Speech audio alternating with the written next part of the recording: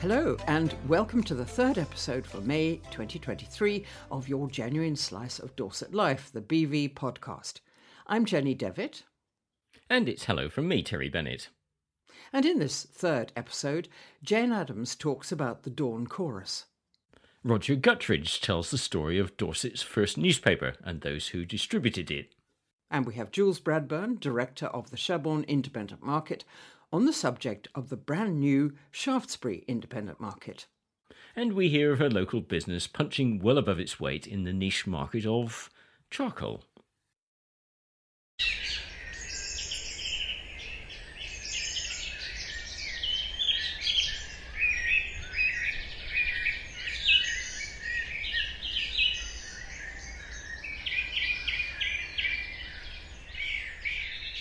May is the month when, arguably, the dawn chorus of birdsong is at its finest. Wildlife writer Jane Addams is one of those who's happy to get up early to hunt down a good place to hear it, and recently she went to Cranbourne Chase for just that reason.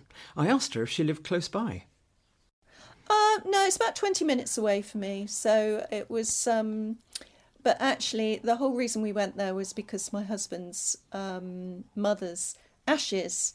We scattered them in a bluebell wood last year after she died, and we'd gone back there during the week to sort of revisit it. And the birds were so brilliant that I said to Andrew, my husband, I'm going to go back and sort of listen to the dawn chorus. So I thought, this morning seemed quite good weather-wise, and I thought I'd go back and check it out. And what did you hear? Do you know, it wasn't as good as it had been at about 10 o'clock in the morning. There was quite a few birds singing. I mean, there was all the normal ones, the blackbirds and robins and everything, but I was expecting a lot more. There was a lovely blackcap singing, all the sort of great tits and things like that. But it was actually quieter than I was thinking it was going to be at 5 o'clock in the morning. So much for getting up early. I know, but I did see hares, which I absolutely love. So I did make, I took myself onto the edge of the wood and actually watched the hares for about half an hour or so. So it was well worth it. Is that a particularly good place for hares? Cranbourne Chasers, yeah, it's brilliant for hares. It's we don't get them near us, well, rarely. So yes, if ever I need a brown hare fix, I go over to Cranbourne Chase. It's got the big fields and the sort of copses and woodland that they like to go into during the day, and then sort of at night they go out onto the fields. But you've got to get it so that, you probably know this anyway, but when the crops are actually quite small and haven't grown that much, otherwise you can't see them. But I found a field that was only just starting to grow, and five hares running around after each other, or running after the female anyway. And is it, Jane, is it normally a good place for the dawn chorus? I don't know, because I've never been there in that time in the morning, so I thought that I would try it, because it seemed like it should be a good place. Unfortunately, where I live used to be brilliant, but in the last 10, 15 years or so, it's either I'm going deaf or the birdsong is getting less and less, and I think it's probably the second, unfortunately. It's nowhere near as loud as it used to be. Although I think during COVID, there was a definite sort of increase in being able to hear the birds, wasn't there? And I did make the most of that and went out and listened to the dawn chorus quite a lot, because you haven't got any of the traffic around you as well. But I'm trying to think where one of the best places I've been for a dawn chorus. I think it was probably during COVID, and I walked up to one of the nearby woods where I live in Corfmullen, and it was, that was a stonker. Tell me, which bird starts the chorus? Well, I suspect it's different for different people. For me, around here, it's nearly always the blackbird. Blackbirds will quite often sing in the dark, and we have a particular blackbird that likes sitting on the pitch of our roof and singing his little heart out at sort of 4:30 in the morning at the moment. Blackbird and then the robin is definitely the two that start up first around here. And the wood pigeons, we have a lot of wood pigeons, so you tend to get them as a sort of a background cooing going on, with the leftovers of the night shift, with the tawny owl hoo-hooing and quicking in the distance. So we've got a pair of tawny owls around here, so that's always quite a nice thing to hear at the dawn chorus, when you hear the night and the day. And how long does the dawn chorus season last? Well, it can be dependent on the weather, because the birds are very affected by the weather. Birds like the song thrush can actually be singing very, very early, even in sort of December last year. You would have we had a song thrush singing its heart out in the morning and evenings, and even the blackbirds. So you've got certain birds that nest very early, which the song thrush is one and the blackbird's another.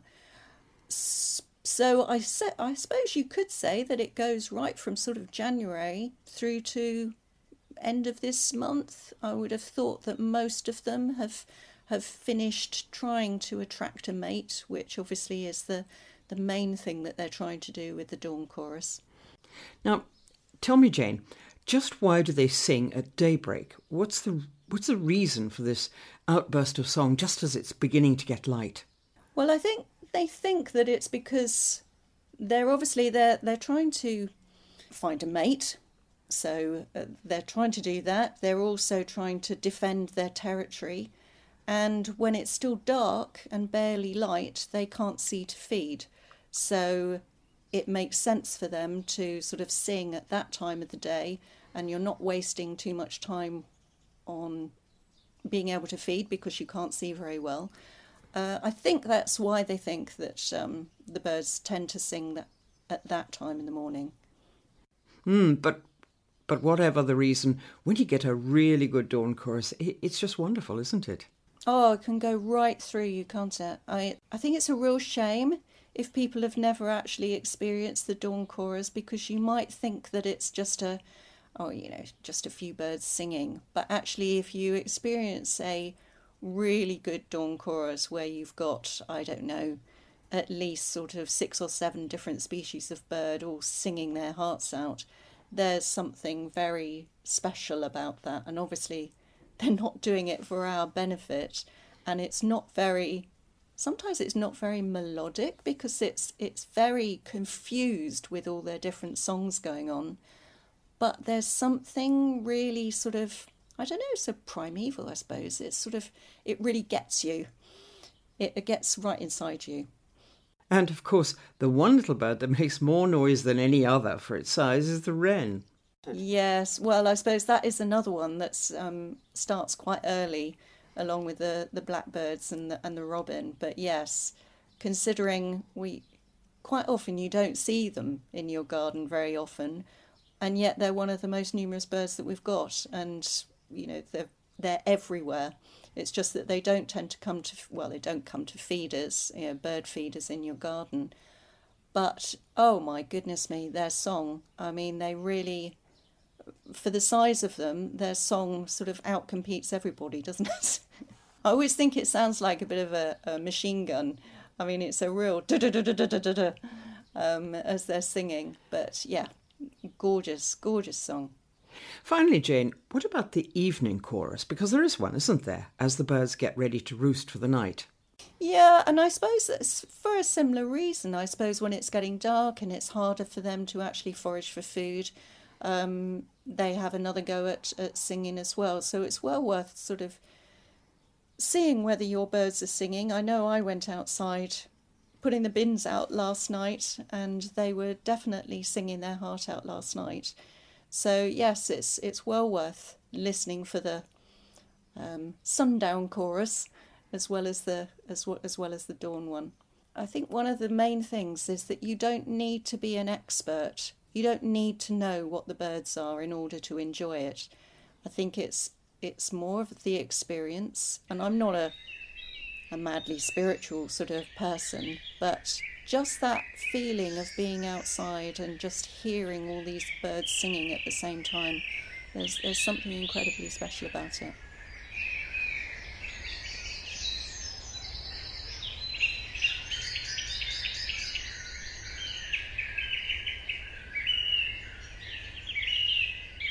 Wildlife writer Jane Addams on the Dawn Chorus. The Sherborne Mercury. Roger Guttridge tells the story of Dorset's first newspaper and the Sherborne Men who rode Sherborne to distribute it. I wouldn't want to worry any ladies of advanced years, but following a 20-year abstinence, no sooner did John Dillap resume his old drinking habits than his wife fell pregnant at the age of 68, or so the story goes. That story was perhaps the most eye-catching tale in the inaugural issue of Dorset's first newspaper, which appeared on the 22nd of February 1737. Her pregnancy, 'tis thought, was chiefly owing to the plentiful quantity of whisky her husband lately drank, reported the Sherborne Mercury.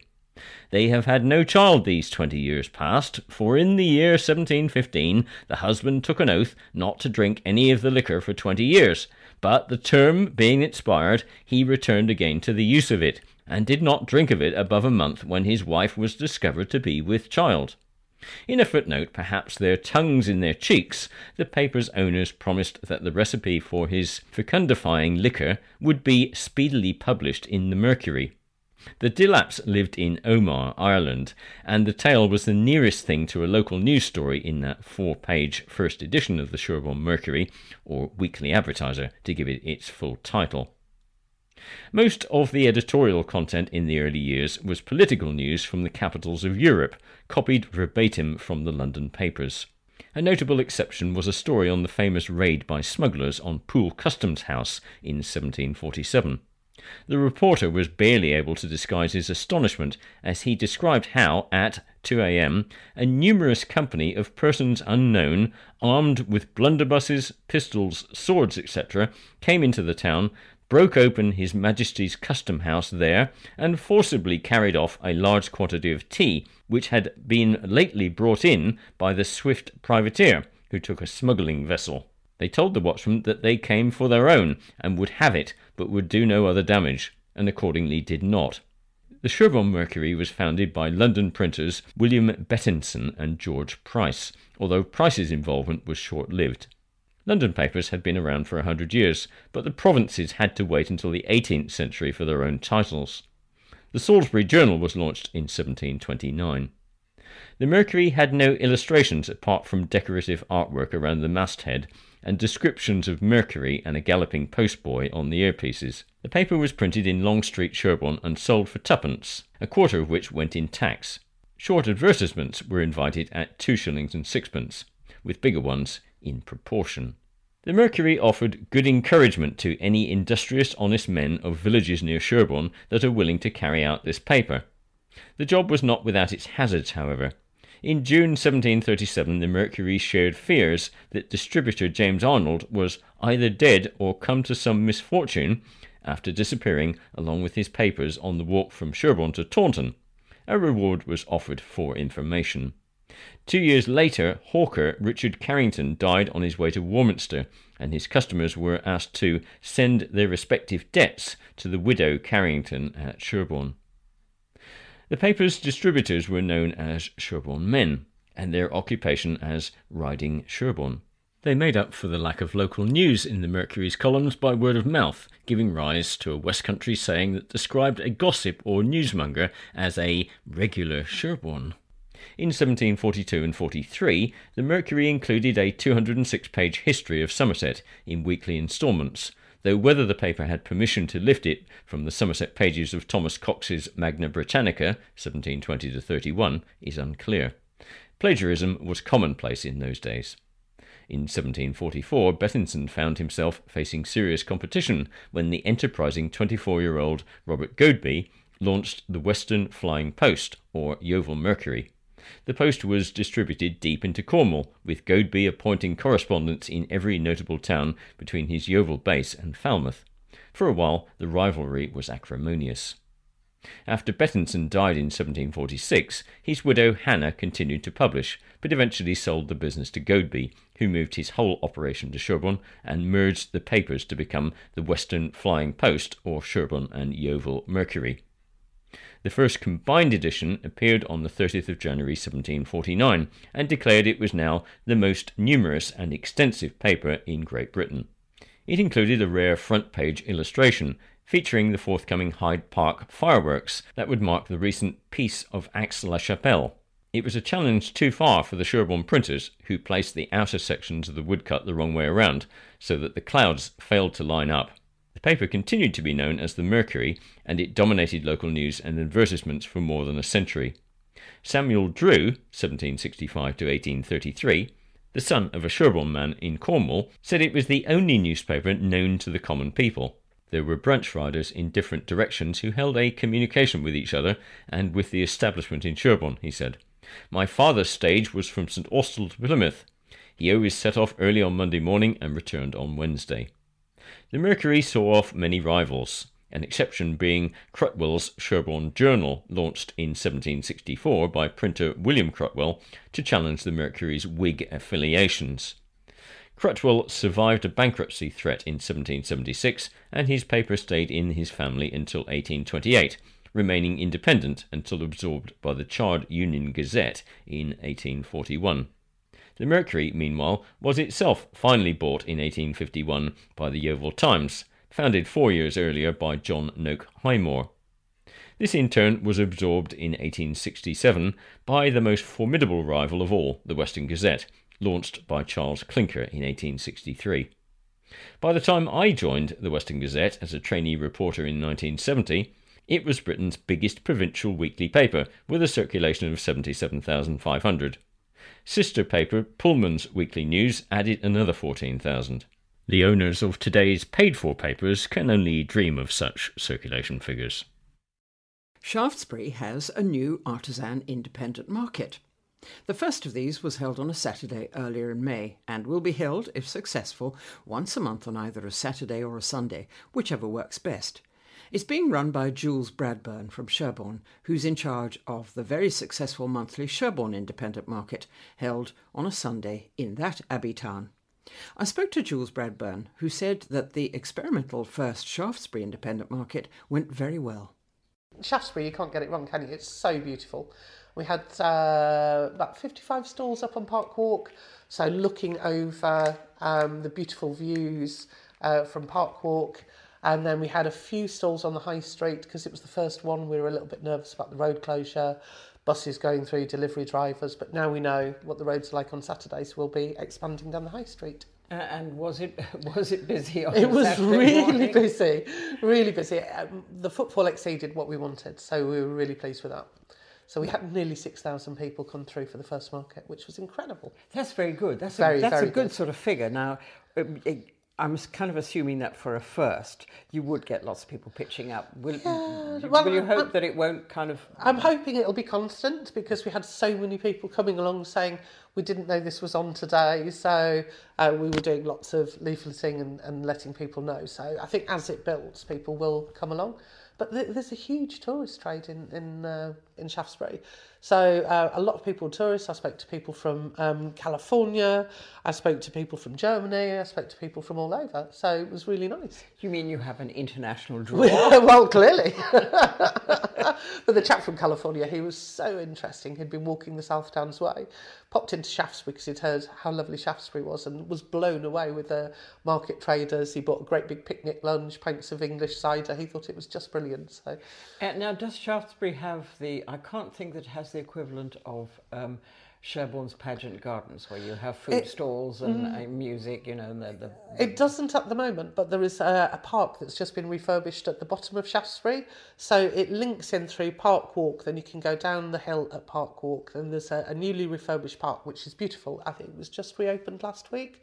So the long-term plan is Park Walk, High Street, down Gold Hill and into the park. But at the moment, we've got music outside the Guildhall, and then this month we'll have music outside the Guildhall and outside of the Abbey. on Parkthorpe. So if you weren't fit before, You will be fit.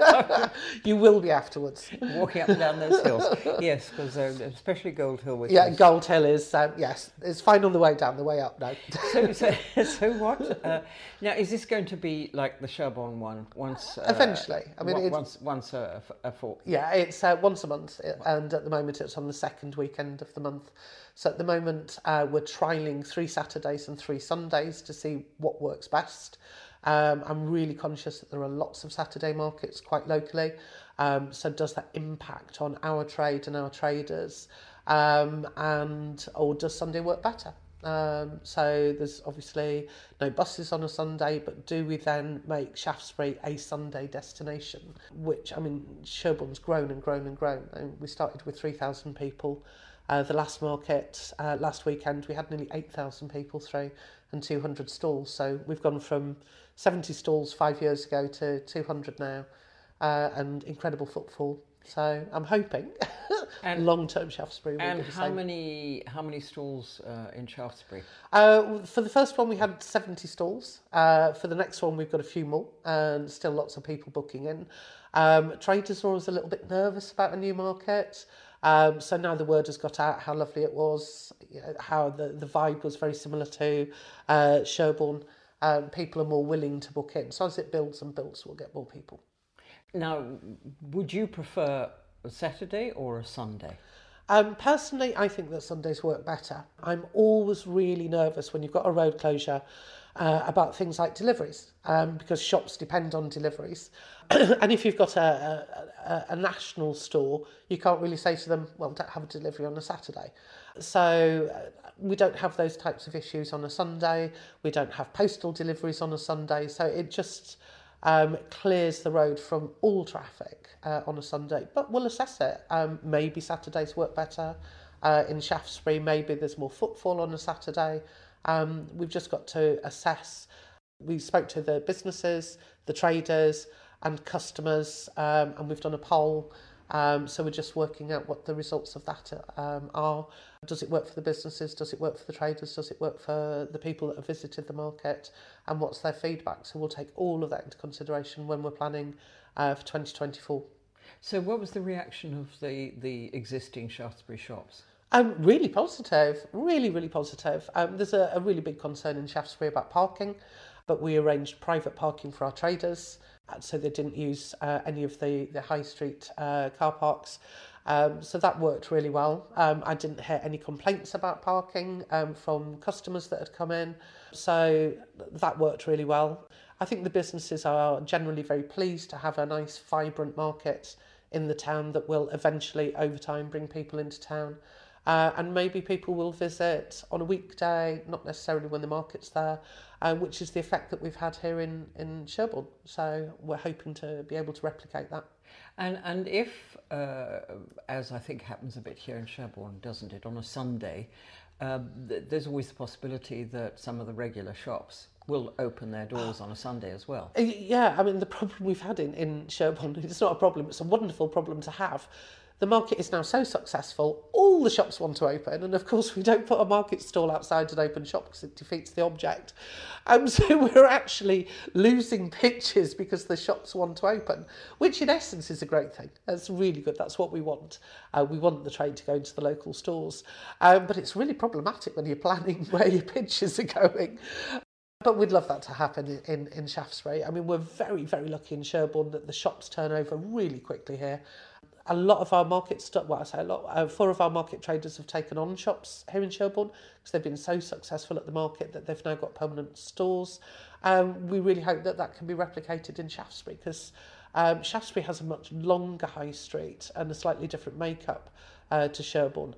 But long term, who knows? Maybe some of our traders will look at Shaftesbury as a place to rent a shop and start a favourable business in town. So. And Jules, did you find that some of the traders who have a pitch for the Sherborne Sunday market take up a pitch, or will take up a pitch? Oh in yeah, Shaftesbury? absolutely. And the first Shaftesbury market was 2 weeks ago. We had Sherborne market this Sunday, and all the traders get together and they have a good chat between themselves. So on the Sunday market, so many traders said, I heard Shaftesbury went really well, can we book in? Which is exactly the effect that I wanted to have. So we'll have a lot of our Sherborne traders going to Shaftesbury, which is great. And these are all local traders, or They're all actually, local. how far afield is I the draw? I think our furthest person comes from Plymouth. Which is quite a that's a drive. bit of a drive. It is a bit of a drive.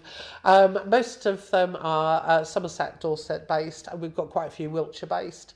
So they're all local. They all have their own businesses where they make things themselves, and we've got some incredibly talented people.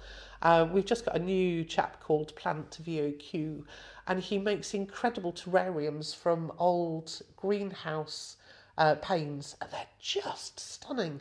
So you can have really small ones. So many talented people Very out there. good recycling. Very, very good recycling. We love a bit of recycling. Very good recycling, but also incredible food artisans. We've got loads of great food. Lots of very talented people that make jewellery and glass items and clothing. And we've got a great collection of vintage clothing as well. So we've got more and more vintage coming along. It's great. We've got something for everybody, hopefully.